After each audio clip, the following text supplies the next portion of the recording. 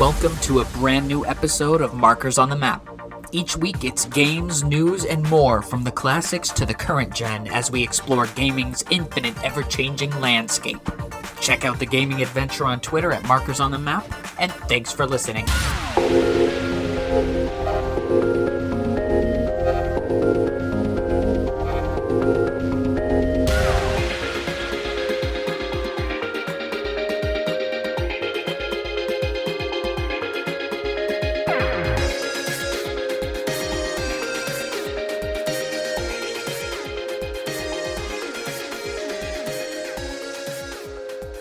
I've been waiting for this one a long time. The first annual Markers on the Map Top 10 Plays of 2023 pre-show. The first time we've ever done the pre-show. Roll out the red carpet, here come the guests. Oh, this is the first pre-show. Yeah, usually we just go straight into top 10 plays, but like for last year, I feel like there's some other things we should mention. Enough, I would say, to have a pre-show that has more games that we're going to talk about in the pre-show very quickly than in the actual episodes. You know what's funny is I feel like I usually have way more like stuff to talk about, but I feel like this year for some reason, I don't know, it's just like I don't feel like there's a lot of pre-show things I could talk about. It would be here and there, but I actually don't have a lot of things to talk about. But yeah, I don't know, we'll see. I'll jog your memory with a few in a little bit later on in the episode. Yeah. But I have to say that last year was like a very impressive year for games, but it's also a year where like there were too many. There are so many games from last year that I still haven't gotten to play yet. I want to play like Baldur's Gate 3 at some point, but with Like a Dragon and Persona 3 coming, you know, on the like in the next couple of weeks, I don't have time for a 100-hour game when, you know, those 200-hour games are headed our way. Alan Wake 2 I haven't gotten to play yet. Like a Dragon, the man with the the man who sold the world. Oh, the man who erased his name. I forgot. I have that too. I forgot. Oh yeah, I have that on the PC Game Pass. And right? I forgot I played Like a Dragon this year. I totally forgot. Oh yeah, that was like way early on. That was like, whoa, July. Because we did that episode where we like returned to Like a Dragon and God of War Ragnarok because you had played those this year. It did. Oh hey, look who's coming down the carpet, Green Bidoof. He's gonna walk by. He's gonna go take a seat. Got all of our you know cast of characters coming through here. There's the copy of A-Team on Blu-ray. One day it will be mine. Copy of what? A-Team on Blu-ray. A-Team? It can be a guest. Oh man. Oh, I have A-Team. I haven't thought about that show in forever. I mean, they were watching it on an episode of Ted, so my memory was jogged, and then I was like, I still don't have the Blu-ray of A-Team, but that's just besides the point. That's I want to know why they don't do TV shows do 4K sets. Dude, I know it took them forever to do that on Blu-ray. Here I am derailing the especially on an episode when we got so much to talk about. Ugh. But yeah, this is Markers on the Map, the weekly podcast gaming adventure, where this week we are doing a pre-show like they usually do at Game Awards. And since I think our top 10 plays of the year is the most important game show award thing of the year, we're going to do a pre-show just like they do at Jeff's show and all those other shows. So my name is Daniel, and I'm here with my good friend and co-host Robert, to whom the question remains, as always, even on these special episodes, how you doing? Aside from, you know... Tired. I'm very tired. Not from the podcast, from something else, but just very tired. So, been watching a lot of awesome games done quick. Oh yes. When I have the chance, I've been catching same here. Runs here and there. I just saw the ones I can recall. I watched Clock Tower. Yeah, Clock Tower was great. I miss the Donkey Kong Country run, but I did see the 64 run. Mm-hmm. So there's a couple here, like I said, I've been watching, so that's been pretty alright, so that's pretty good, like, background noise when, like, there's a run that just kind of like, okay, I saw that 1,000-Year Door run, too. Oh, I did not see the 1,000-Year Door run. How long? What was the time on that one? It was like a 2-hour estimate. I think I didn't finish it, because I was like, it was, like, very late, so I was like, I had to go to bed, but it was like a 2-hour estimate run. The ones I want to catch up on the VODs with are the Awful Block, where they run the games that aren't that good. I saw a couple of those. That so one did was you see funny. Beetlejuice? No, I didn't see Beetlejuice. They played this one game that was like a game show that was like only in UK and America never got it. It was like a video game. Awful Block was amazing. They did Sneak King too, right? The Burger King game for the Xbox 360. I don't remember seeing that one, but they probably did do it. I don't doubt it. Yeah. The Awful Block is usually my favorite. I remember they did like the Domino's like Avoid the Noid a couple years back, and I'm like, that was my introduction to the Awful Block. Yeah, I like when they run. I think they did Ninja Gaiden for Game Gear. That's something I want to see. I saw that actually. That's not a. Oh, was that a good one? Was that? I know that was actually. I was like, this is Ninja Gaiden, but this is not. I was like, what is this? I was like, oh, it's Game Gear. And they also did the other Ninja game for the NES. It's like a 3-dimension, like the character can walk in like open settings and like oh god, left and right, up and down, south and west and stuff. Like it's very like weird. I forgot what it's called, but yeah, they played that game as well. Yeah, it was actually that was really. But I digress. Awesome games done quick. By the time this episode goes up, it probably should be done. Yeah, the event ends the day we're recording. Actually, I think they're gonna wrap it up with like a Final Fantasy V run as the finale, which is an interesting choice. But I dig it. Like I dig it. They've done Chrono Trigger as a finale before, so when they do those like longer games, and like at Summer Games Done Quick, it's usually like a Super Metroid race or something at the end, because Super Metroid is like the definitive speedrunning game. But yeah, I don't know. There's something about, we always talk about it. It's like I wish I could like break a game so hard to do something like clear Elden Ring no combat in 16 and a half minutes. But me Lisa, I'm doing, I guess, like, just tired. What about you, Dan? How have you been? I'm all right. I have been also pretty tired. This week I finished a playthrough of Red Dead Redemption and started a little bit of Undead Nightmare and got back into a few other things. I bought another Code Recollection for the Switch, which is the remake of the old DS game Trace Memory, as well as the sequel for Wii, which I believe never came to America. I don't have too much to say about that yet, and obviously today's not the day to talk about that game, but I've been doing that and, playing a little bit of Fall Guys here and there and a little bit of Modern Warfare 3, although I am done with the Battle Pass. They added a new section of the Battle Pass with, like, a new weapon or something that I did, so not too much. I've been building a few Gundams, too, so my free time has been well spent, I think, this week. But we got some things to talk about in regards to the pre-show for next week's 2-part episode. So next week and the week after will be the top 10 plays of 2023. We always take time to do 2 parts, 5 games in each episode. And we'll usually have like a runner-up. Today we're going to talk about our runner-ups, but I've also got some fun categories that I think would be interesting. So the first category I would like us to talk about is the most exciting news story of 2023. And I have selected 2 for each of these things. And for this one, I chose one that I thought might have been your most exciting news story, and one that maybe you'll agree was my most exciting news story. So for you, last year's most exciting news story was in my opinion, was the reveal of Metal Gear Solid Delta, a remake of Snake Eater, coming to next generation consoles. I did 2 things I said I would do 3 things that day if that ever happened. I would eat my hat, I would do a backflip, and I would put faith back in the gaming gods. I have yet to do my backflip. And how was the hat? It was, as long as it wasn't the G4 one, because I don't think I can. I don't think I could forget that. Oh man, but like, that was just. It was one of those moments where it's like, I really did hope for days like these. So I'm just hoping it's great. I don't want good. I want great. I want the best. There is a lot riding on this. This game is without a shadow of a doubt in my top 3 of all time. 3 is up there as top 3 of all time. So it's just one of those things where it doesn't have to play different. It just could look good, and that would work enough. But hopefully they add way more stuff like they did in Phantom Pain and build on that and really flesh out the gameplay to modern times and visuals, because I've seen the pre-alpha footage and it just looks so good.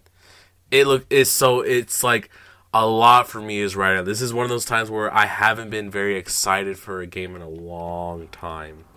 And this is one of those games where I think the last game I was very excited was Red Dead Redemption 2, and that was 2018?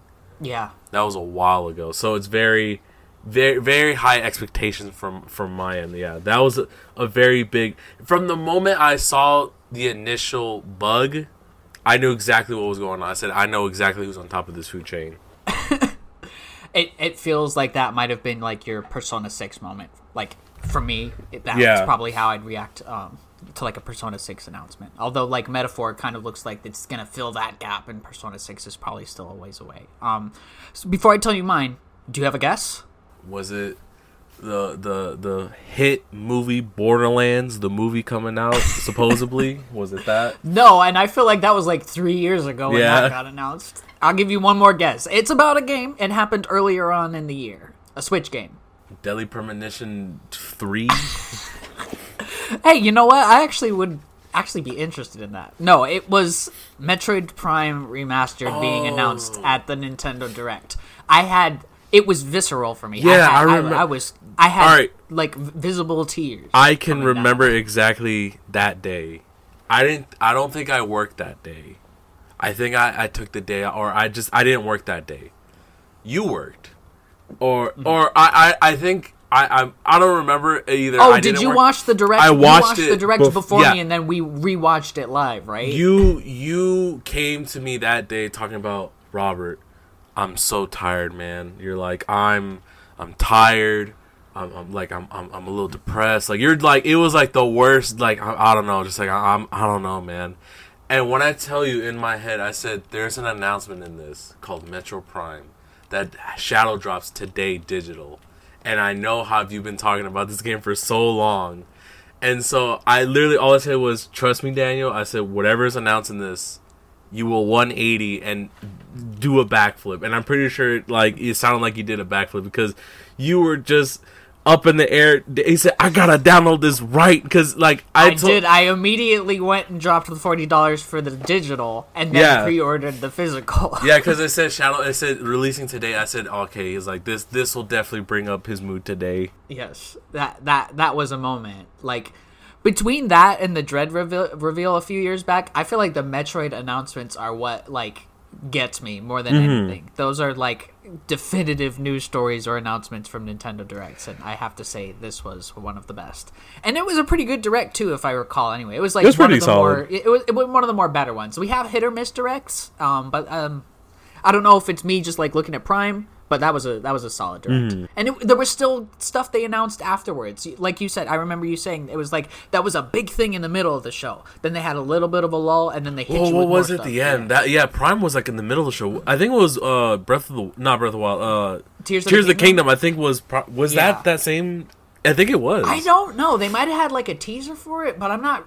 I'll have to go back and check. I know that one or Pikmin 4. With like it was either Pikmin 4 or Tears of the Kingdom having a really big announcement that same Direct. So it was a pretty big Direct. Yeah. So yeah, that was a good one. Now we get into the actual game categories. So the first one I will do is let's start with the best DLC. I have two choices here. I have Mario Kart 8 Booster Course Pass as the first one. I would consider this to be one of the greatest DLCs ever made because it takes all the awesomeness of Mario Kart 8 and completely doubled our tracks. We went from 48 to 96 over the past 2 years, and these tracks are no slouch. These are some of the most finely tuned, well-designed, and sometimes remade from the ground up courses from the old Mario Kart games, and they've even thrown in a cool, like, 5 or 6 new ones. Like that one that takes place in a bathroom, or like the Christmas one. Like, they're new characters. You've got, and they like were sneaky about it. You thought, okay, there's going to be a couple, and then they add that triple threat at the end of Pauline, Diddy Kong, and Funky Kong. They added Peachette too, who's fine, but I would have preferred Dixie Kong. But I don't think there's much to complain about because this DLC was $25. Yeah, so that's that is quite literally the cherry on top. $25 DLCs in some games. I'll give an example. Call of Duty Black Ops. To buy a zombie map, it was what, $15, $20 if you bought the season pass, packs or 60, whatever. yeah. And that was one map, a couple multiplayer maps, and that's it. Mario Kart really said, you know what, we will double the amount of tracks we have with full fleshed out maps, bringing in some ones that people have wanted from previous other games. And it was like, oh, we won't do characters. And then I don't know, it said, yeah, we'll do characters. We'll throw those on top. I feel like the only thing it's missing from Tour at this point is like all the cool costumes. Like you can play as like the 16-bit versions or like all the outfits you can have in Tour. But I guess there's got to be something to draw people to Tour. But Tour's going to end pretty soon, so it is. Maybe the next Mario Kart will have like costume selections. I really like some of those costumes. Yeah, but for that, all that, then basically you basically bought an entirely other game. Because it's doubling the maps. Literally double the maps. Yeah, so you bought like the same game but only for $25. Yeah. You're expanding the game so much to where I think 4 courses. So what, each 4 of them, 4 courses in each, so 16 new courses. I think that which is how it was in the first DLC for Mario Kart 8. Exactly. It's like I think the people would have been like, "Oh yeah, that's fine," but it doubled the amount. And so it's just, it's crazy to think about that. That it really... And it kept the highest selling game on the Switch in people's Switches constantly in the rotation for 2 additional years. Like, this year will be the 10th anniversary of the Wii U release of Mario Kart 8. This game's been going for 10 years. 10 years. Don't even remind me about that. I remember when that game was new. Yeah. Oh, God. So yeah, it can join the ranks of those paid DLCs that have more content than than is like it's totally worth the price. Put it up there with Witcher 3, Blood and Wine, and like Phantom Liberty, where those are like 30-hour campaigns for $20-$30.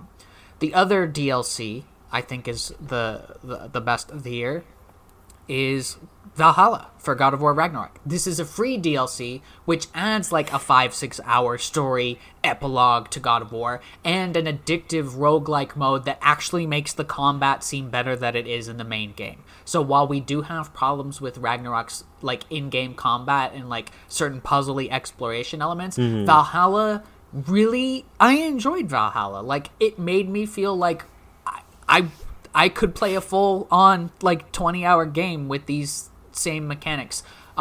It more or less funnels you through combat and makes the encounters more engaging, putting you in more smaller arenas and letting you experiment with the weapons and abilities that you want to, as well as the random perks that get added on through the run. And obviously, without spoiling it, one of the greatest completion rewards in ever. Yeah, it's one of those things where you thought $25 for doubling your map was good. Talk about a free DLC that is way more fleshed out than some paid DLC. And I would say that this DLC gives a solid... Here's the thing.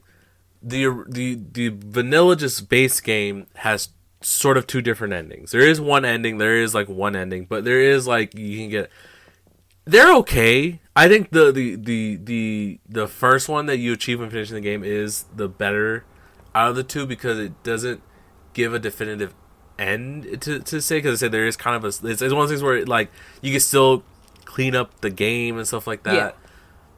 For this one to be the way it played out is one of the best endings, and I think it is the definitive ending to this game. Yeah. It really puts closure on things without closing things. Yeah, it's one of those things where it's not... I don't want to spoil it. We're not going to spoil it, don't worry. I'm trying to figure out my wording so I don't spoil it for some people. It gives... I'll just say it gives an ending, but the way you did put it, it gives an ending but doesn't finish it in a weird way. It's one of those things where it's the end, but I'm not going to say... I'm not going to digress anything more like that. It's the ending. Basically, do yourself a favor and play this free DLC for God of War Ragnarok. I liked it better than the main game. I also think we have to do a Ragnarok episode. We still have yet to do a Ragnarok episode. I'm gonna replay it actually because that completion reward, I want to use that. Yeah, that's all. Like, I'll probably buy a separate copy and play that. Or you can just borrow mine again, probably. Valhalla. After sitting for bro, I had it for like months, and I literally said, "Oh yeah, I borrowed this from you." And it's like it wasn't like just rotting there. It wasn't like out in the open. I had it in its case, just kind of put away. So I was like, "Oh yeah," like it's just kind of sitting here. It's like, "Oh yeah," it's like you want that back, and you're like, "Yeah," like yeah. No. I mean, you know how I feel about Ragnarok from last year's top 10. I was like, you know what, it's fine, but it's not my favorite. The week I give it to you, they literally said, "Oh yeah, we're dropping some new DLC, some free DLC for it." I remember when I first let you borrow that, it was when my copy of Fight Crab came in the mail. Yes, when was that? That was... April. It was April. Yeah. It was April. I didn't return it till, like, November. so I was like, oh, man, it was sitting there for a while. I forgot about it, too. I was like, wait a second. My God of War Ragnarok. You got my God of War Ragnarok. Yeah, but it was like... Case. Yeah, it wasn't like... It was I like... always let people borrow games in the Redout case because, man... Redout. we already know, yeah, we know about cases and all that borrowing. But it just sat on my shelf, like, it was really with my other collection. I was like, oh yeah, like, I have Ragnarok. Anyway, yeah, totally a great DLC. But what was better? Because are we talking about which one was the better DLC? Well, I have them as ties. Yes. If I was going to say what is better, if we have to make a choice, Mario Kart 8. Mario Kart 8 is... revolution as far as DLC goes. That is might be the best DLC they've ever done for anything. Yeah. The next category I have here in these bonus categories is Fun to Run. And these were games that we ran together. One of them is Sonic Superstars. Yeah. And I'll talk about that in a second. The other is Vampire Survivors, just so they are both out here. So let's start with Vampire Survivors. Vampire Survivors is fun enough alone, but when we did that run and we did clear it. It was cool. You take turns leveling up, and there is nothing but pure chaos going on in the screen, like any run of Vampire Survivors. But I don't know. I feel like in that moment you understood like what makes Vampire Survivors so fun and addicting. Yeah. What made it fun is what every game should try to do is you just pick it up and it works. And you can just understand how everything works and you can just play it. Being very open to everybody is a very great thing for games. It's like if you could just pick it up and play without having to have such a skill-based learning curve, it's great. That's why you get people who are like, man, I can't get into this game because I don't know how to... It's like how some people don't want a PC game because they're like, I don't know how to do mouse and keyboard. Like, that stuff's very confusing. And it is a very, like, you can't give someone, 20 years on a pad and then you give them, here's a mouse and keyboard, play. They're going to be like, how does this work? What do I do? That was when I tried Borderlands 3 on your PC. I used the mouse and keyboard, and I said, you know what? Can we plug the controller? Yeah, that's what I was like. It's one of those things where some people just don't have time to learn that. So a game like this where you literally just pick it up. I have never played a game like this before, but I picked it up and I was playing it like if I was playing this game for years. So it's like it just clicks in super easy for people to play, and it's enjoyable. It's one of those things where nobody suffers from winning. Nobody says, "Ah, shucks, I won." Everyone says, "I." So it's great to just pick up a game and just say, "You know what? I just want to win. I just want to just do some crazy stuff and just have fun." And there's nothing wrong with having fun. Even when you lose at Vampire Survivors, I feel like you win because everyone's it is a winner. Just that fun. Yeah, it's one of those things where not everything has to be a competition. Competition is always a good thing in the sense of the thrill of it and the fun, but sometimes everyone just needs a break and says, you know what, let me just step away from stuff that is draining me a lot and just play something that is just fun. No matter if I win or lose, it's fun. Yeah. And then on the other side of Fun to Run, we have Sonic Superstars. Now, you and me... so I bought Sonic Superstars, and you and me played it in one day. One day. Co-op. And then I went home, and over the next couple days, I did a solo run using Amy. Mm-hmm. Now, the interesting thing about Sonic Superstars to me is that it is very much marketed as a co-op game with up to 4 players. But we noticed on our playthrough, and like we haven't actually talked about Sonic Superstars on the show yet, so that's something, you know, that will be coming up at some point. But the amount of like visual glitches or confusion, I think it like we had during the co-op run, where it's like one person is like zipping ahead and like restoring, like obviously because the camera's not able to stick on while somebody's running ahead, the camera has to follow somebody, so like one person gets pulled ahead. Could you imagine that with 3 other people? I can't. It's just too much going on. So like we had this moment early on in Sonic Superstars where there is a level where, like, the gimmick of the level is that it's dark and you have to turn on lights and everything.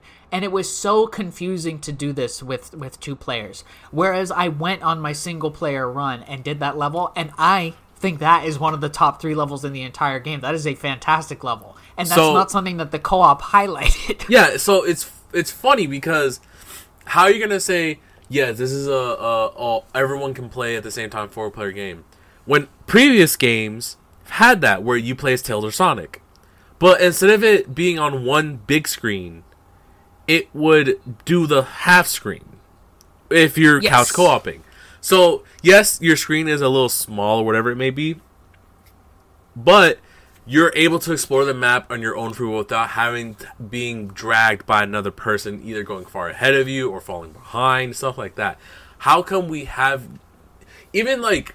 It's just baffling that they haven't figured out that on an online settings, the dream setting is you have your own screen and you won't have to follow anybody. The game figures out it's only focusing on you because you're the player in that console.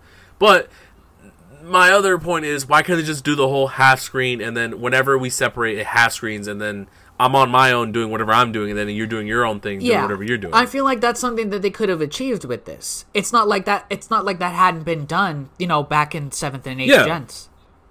Even some older games, like Lego games, do that. Lego games have like the screen will kind of like split off when you get too far away from your. The Sure Humans 2 did that.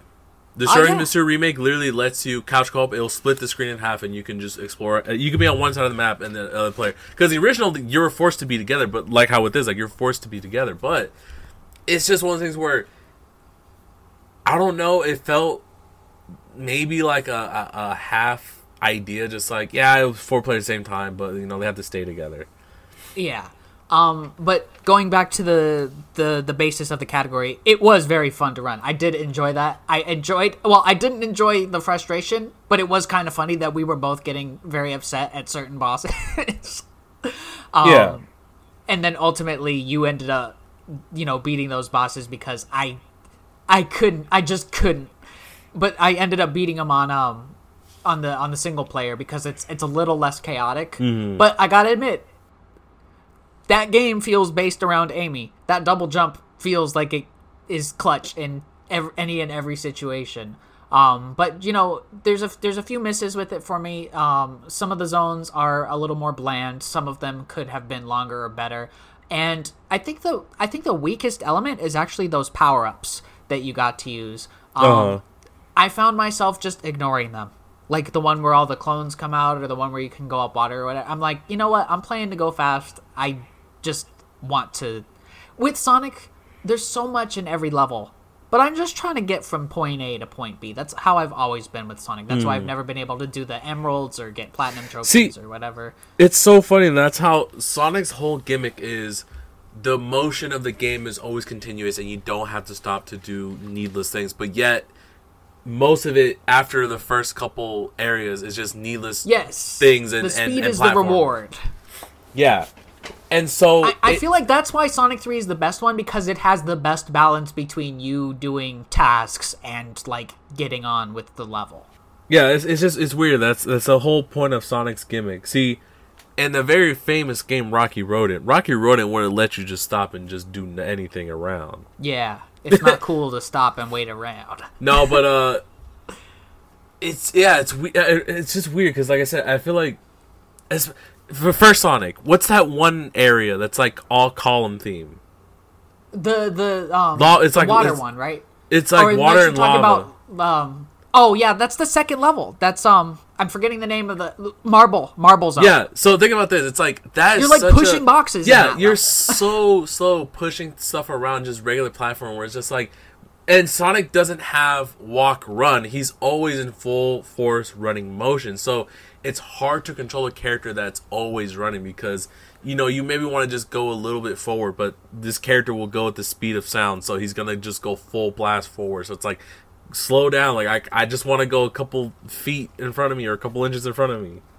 Yeah, actually, this is reminding me of something I read a while back where I was reading, I guess, that Green Hill Zone in Sonic 1 was like the last level they designed. So all the lessons they learned from, designing the levels of Sonic and speed and all that could be applied to the very first thing that people play when they start up Sonic the Hedgehog 1.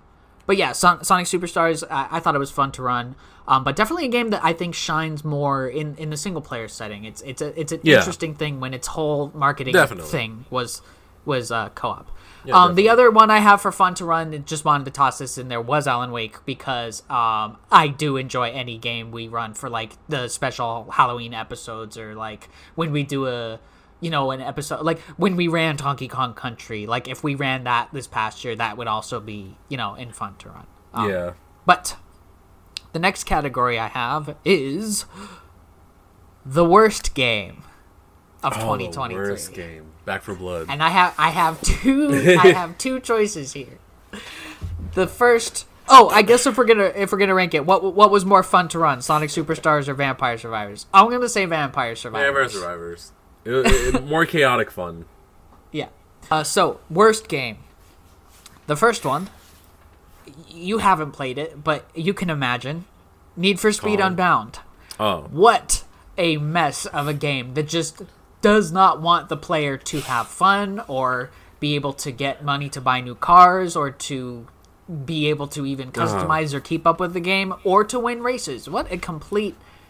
I mean, and the problem is, it looks really good, but what a complete disaster, in my opinion, Need for Speed Unbound is, to the point where it's like, after 10 hours, I might have had enough money to upgrade my car, or maybe buy a really cheap new one, and I'm like, I hadn't gotten any first places, because even on easy mode, the AI is just determined to make you... Because there's this system in the game that's like, bet money if you can get this place, and then it will go out of its way to make sure that you suffer from the grind of losing races. Can you buy parts with real money? No. Okay, that's weird, because I feel like an easy answer to that is that if you could race this, race and get this, or you could buy the game token currency and use it to upgrade your car like that. The so game that's just weird. Seems determined to make you feel the struggle. And why would I want to feel the struggle playing a racing game? That's so anti-Need for Speed. The real struggle of real life, like, underground street racing, where it's, like, stuff expensive. Like, parts are expensive, man. Plus the drift events where you're, like, going through, like, boxes. And it is so boring in this. This was such a mess. This was honestly... Need for Speed, we've had this discussion where Need for Speed 2015... If the campaign was longer and it had a daytime settings, that would be one of the best Need for Speeds to date. And also, Rivals was Rivals is still my favorite of the Need for Speed games. Literally, it's so simple how easy a great Need for Speed game could be. 2015 was great. It had good mechanics. It had good vehicle selection. It was good the extension of Rivals. For what it's worth. I wish it had a daytime setting as well. But I still dig the nighttime settings too. The scenery was very good. Yeah. I always prefer when things take place in the day. Like, I was thinking about that earlier this week playing Red Dead Redemption 1. I was like, it is so dark at night. If you don't have the blinds in your room closed and the sun is shining in, you can't see a thing when it's night in Red Dead Redemption 1. So I was like, I was always trying to reset my time so it would be day. Yeah, it's weird, but I think Back 4 Blood still was worse. Oh, Back 4 Blood, yeah, dude. Yeah, Back 4 Blood. I don't know about that. You know what's crazy? Man. I know that was like 2 or 3 years ago at this point, but man. I want to put a certain thing in that same category, but I think we would generally fight over this. Oh, well, Does it have something to do with the other game I have up for? No, I don't know what the other game is, but I have a personal game that I said this wasn't it, Chief, and I think we generally are gonna like fight over this. But I want to hear what's the second one. Saints Row. Oh, you know what? Yeah, Saints Row actually might be worse. You're right. Never mind. Oh my god. Yeah, I forgot. I have no word. I have no words. What a bad. I mean. A game can have a bad first impression and turn into the best game ever. Mafia 3 doesn't have the best first impression, but it turns around and they updated it to where it's very well done. It's solid. This game, I don't know. Saints Row, though? No. Oh my god. And it's sad because the studio shut down, but it may not, it's just one of those things where it may not have been their fault. They may not have the best resources. It's definitely an Embracer mess up. Yeah. But my, I think it was Embracer. I'm not. Here's the thing. I think it was. I have played terrible games that people will tell you it's the most terrible thing ever. Naughty Bear. A video game about a certain game for the PS3 that you and me both know I have. It's terrible considered, but it goes for pretty decent. You know what I'm talking about. For me, I always think about Sengoku Basara for PS3 that IGN gave like a 3.5. I'm like, no, this is one of the best Dynasty Warriors type games I've ever played. I would hook my PS3 up years down the line just to play that game. I have like PS2 games I know people probably like hate, and they're just like, yeah, they're not the best. So I still find enjoyment in terrible games. Like I said, like Naughty Bear. It's like considered to be it's very buggy, it's very terrible, but I still find enjoyment in terrible games of all time. Yeah. It's funny because they brought Naughty Bear back to Dead by Daylight. That's why I probably brought it up. But yeah. My thing with this, very few moments in my life where I've played or watched something and I said, man, turn this off. Take this off my screen. I'm uninstalling this right. Saints Row did that where I said, man, if I would have paid full price for this game, I would have walked straight back to the store and just been like, you better give me my money back or this is being chucked I'm chucking this in the big garbage bin because it was bad. Yeah. And it's not something about the way it felt to play the moment to moment in that opening mission. Yes. Felt like I was holding on to like air. It felt so weightless to me. I really don't like bashing on games, but I tell you, I could not handle this. There's co-op in this, right? I don't even think don't even think we'd have enjoyed it playing this one co-op. No, I played it with a friend that you both know that listens to the podcast, and we literally were like, we always find enjoyment in anything we could. We'll hop on GTA Online and just do the dumbest things because it's like, and we'll find enjoyment out of that. We couldn't do that. We're like, bro, turn this. We were both of us just like, bro, turn this off. It was bad. But you got me curious as to what this one that we'll disagree on is. I think Metroid Prime was not it, Chief. Oh. And it's not that the gameplay was bad. The gameplay is good. The visuals are very good. I dislike the lack of direction in the game. I get lost and I'm just like, I don't know what to do. But the thing is, I know you're gonna be like, well, just look up a guide. I feel like a game you shouldn't be forced to look up a guide to complete a game. Hear me out. That's actually always been my problem with Metroid Prime 1 and 2. I have the same issue. And not to spoil anything on my top 10 or anything, but it's there somewhere. But it does come with the caveat that I tend not to want to put games on that list. Yeah. Where I have to use a guide. But Metroid Prime in general does outshine. It's a testament to how good the game is to where I wouldn't mind using a guide. However, I have always wished, with 1 and 2 specifically, because 3 is very linear, but with 1 and 2 specifically, that I could get through this without a guide. Which is why I'm going to try and replay it at some point and use the guide a little less. But like that, I don't fault you for that. That's a problem I have with Metroid Prime 1 and 2 as well. So we won't disagree with that. It's valid criticism. Clarification.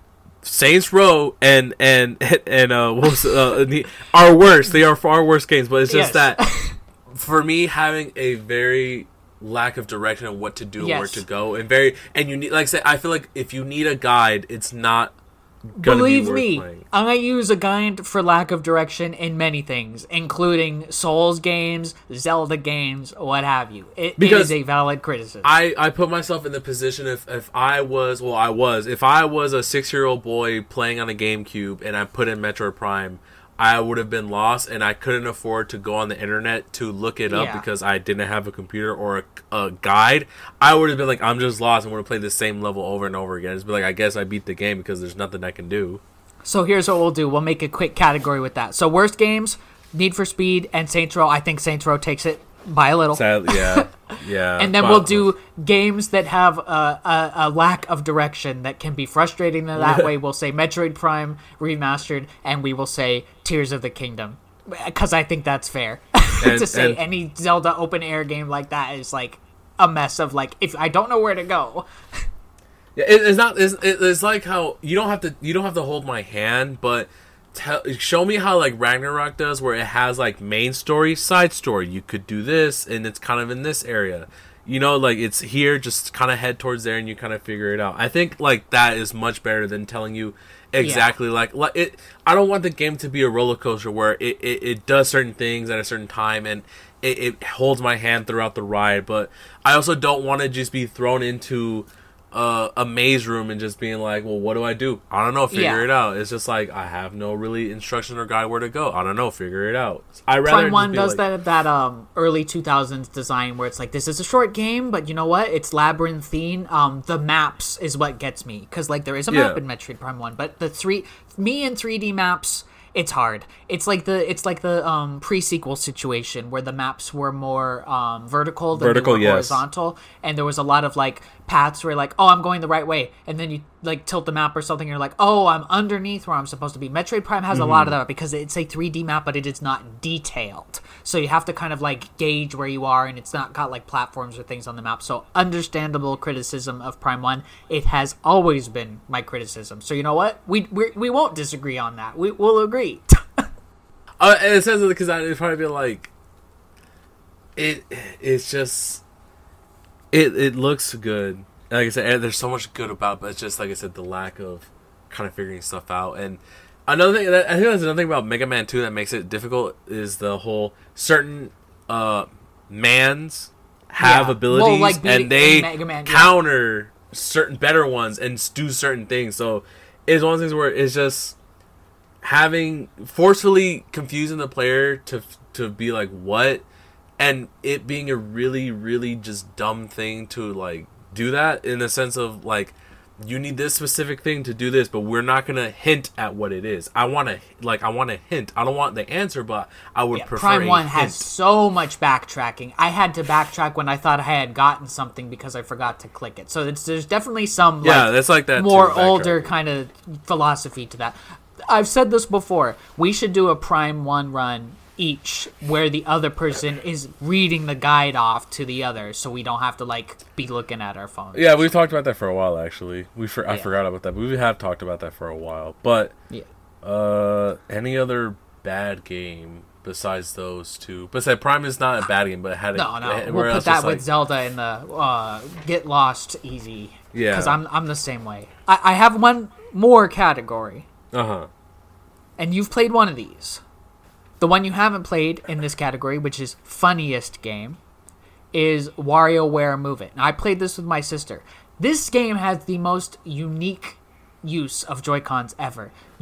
You're setting these things on the floor, you're flipping them around, you're holding them on your knees and stomping it, you're holding the right Joy-Con in your left hand so that the other hand is in front of the IR camera, and you're playing rock, paper, scissors, or like closing a bottle, or like catching a ring on your finger, stuff like that. You're swinging this thing around, you're holding your arms out and like tilting, you're like holding, there's a million different things that this game is doing, and it reads all very well. This feels like the realization of like what they were going for with smooth moves back on the Wii, but like it is just nuts watching like yourself do all these wild things, and it's very accurate. Like it knows where these Joy-Cons are, so you're doing like the most crazy things in front of the screen, and it's just such a blast having two people, because there's games where it's like, oh, this is a game where you're having to like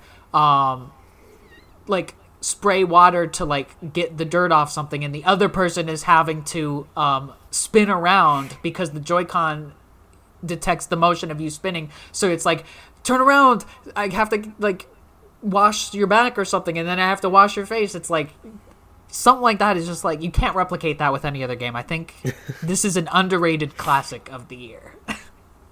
Funny game. I think I know what the other one is. Yeah. Well, what do you think the other one is? It's the trombone one. It is. It's Trombone Champ. And so Yeah. we've played this. Nothing funnier than a rhythm game that doesn't really seem to care about you getting perfect chains. Like, this game doesn't care. It just wants you to have fun. The controls are such a mess and so inaccurate in like, unless you're playing high level. Obviously, there's a way to get these to be accurate, but if you're just playing to have fun, you're everywhere. It wants a low note, you go high. It's just funny. It's funny. It has I remember we tried two different control settings. We tried two different ones. Which one did I play? So you played the one with the stick, which I think is probably the hardest one. Yeah, I remember. Yeah, because it's just all over the place. Yeah, that control scheme is all over. It has like 4 different control schemes. I think it's like Joy-Con, joystick. So they've got the ones where you move the Joy-Con up and down. There's ones where you use the stick. There's ones. There's one. I know there's another one. There's one where you hold the Joy-Con like a trombone, the right one, and you move your hand back and forth on the IR camera. So again, these like funny games seem to have this thing where they use the IR camera. But like, I also think that's the hardest one. That was like, where do I put my hand to gauge like what if I should go high or low with my notes? Yeah. But there's nothing funnier than playing like this super serious song on trombone, and then all of a sudden somebody tilts their stick or moves their Joy-Con up when they're not supposed to, and all of a sudden you hear a high note. And it's just funny. I mean, when me and my sister played it, she was like laughing the entire time. There are like special trombone facts which are totally real and not completely fake. And a collection of trading cards and yeah. You know what? I bet this was probably the A-Team Blu-ray's most favorite game of 2023. Remember when I got like a 0.8 seconds on Kirby? Well, how many seconds was it? It was something like that. Something like that. Yo, I forgot that you game forgot was about that? Because that's when we played the trombone game. I was like, oh, I forgot about that. Yeah. I think my best I ever did on a 100 Kirby challenge was like 2 out of 100, so like second place, which I think is faster than that, but in the co-op set, or in the 1v1 setting, that was a very I was like, okay, you literally had to have guessed to get that fast of a reaction time. No, my reaction time is that quick. Probably from pressing all those buttons in the Metal Gear Solid, the press the triangle to escape. Oh, yeah, don't remind me. I remember the worst part of every Metal Gear Solid game. The first one especially. There's no arguing with that. For me, it was that. Peace Walker. For me, like, Peace Walker, I literally had to go onto the PS3 because I was playing on the PSP. So they had this thing called ad hoc play, and I know I've talked to this about on the podcast before, and have somebody online do PSP press triangle to get out Peace Walker part. Anyway, so funniest game, I cannot decide between those two. I'll say trombone for the sake of the show, but honestly, I feel like it's a solid tie. Now, before we get into our runner-ups, which is the last reward of the pre-show, I have notable omissions. Notable omissions being games. I chose games that I thought from the start of the year, 100% these will be on my top 10, and they ended up not being on my top 10. And I'm not gonna like go into any serious detail about them because we've talked about them we've talked about all of them on the show. Number 5, Tears of the Kingdom. I was hooked on it for about 2 weeks and I fell off getting things set up in that game takes time, and weapon durability is still the worst thing. Take off the weapon durability, honestly, I'd put this game maybe top 5 of the year. Another notable omission, number 4, Star Wars Jedi Survivor. Another Jedi game that has one of the most incredible stories. Like, there's nothing wrong with the story. Yeah. There's nothing inherently wrong with the gameplay, but it is such a mess of navigation. It's one of those games with a 3D map that is just not up to par, I think. And it felt more cumbersome to do traversal in this one because it was more of an open, area designed game. An open area where you've got, like, a path you need to go down, but then, like, 5 other things you could do never sits well with me. So that's a thing. And number 3, Like a Dragon Ishin. A game I was excited for, but felt too archaic in terms of how the Like a Dragon series is evolving. It was more or less a straight remaster of the original Like a Dragon Ishin, so it didn't have those QOL things that things like Yakuza 6 or even 0 had in. This felt like an older Yakuza game with a fresh coat of paint, and that was about it. It had its great story moments. That's never a problem in Yakuza. It had its funny side stories and everything, but it was just taxing after a while to a point where I just wanted this to be over with. Number 2, Diablo 4. Diablo 4 felt like it was going to be all the fun of 3 with, like, the classic things people loved from 2. And I feel like it's more 2 than 3 after playing 2. Like, the things people love from 2, the customization, everything, but the difficulty of this made it feel like... And that's not to say it's hard. You just didn't feel like a level up mattered. Whereas in Diablo 3, the way progression worked made you feel more and more like the most powerful being in the universe with each level that you got. Numbers were flying everywhere. Attacks, you didn't even know where they would land. In Diablo 4, it's all a little more contained, but the leveling up and skill tree systems really kind of killed any interest I had in, like, keeping that in the rotation. That's not to say I won't go back to it, but, my complaints with Diablo 4, I think, are legitimate complaints that many people have. And number 1 on the notable omissions is Resident Evil 4. I've never been the biggest fan. This game does nothing to make me a bigger fan of RE4. This doesn't hit the highs of 2 and 3 for me. It's not a bad game, but it is more or less the same game, people played in 05. I've played Resident Evil for the original one. I've beaten it.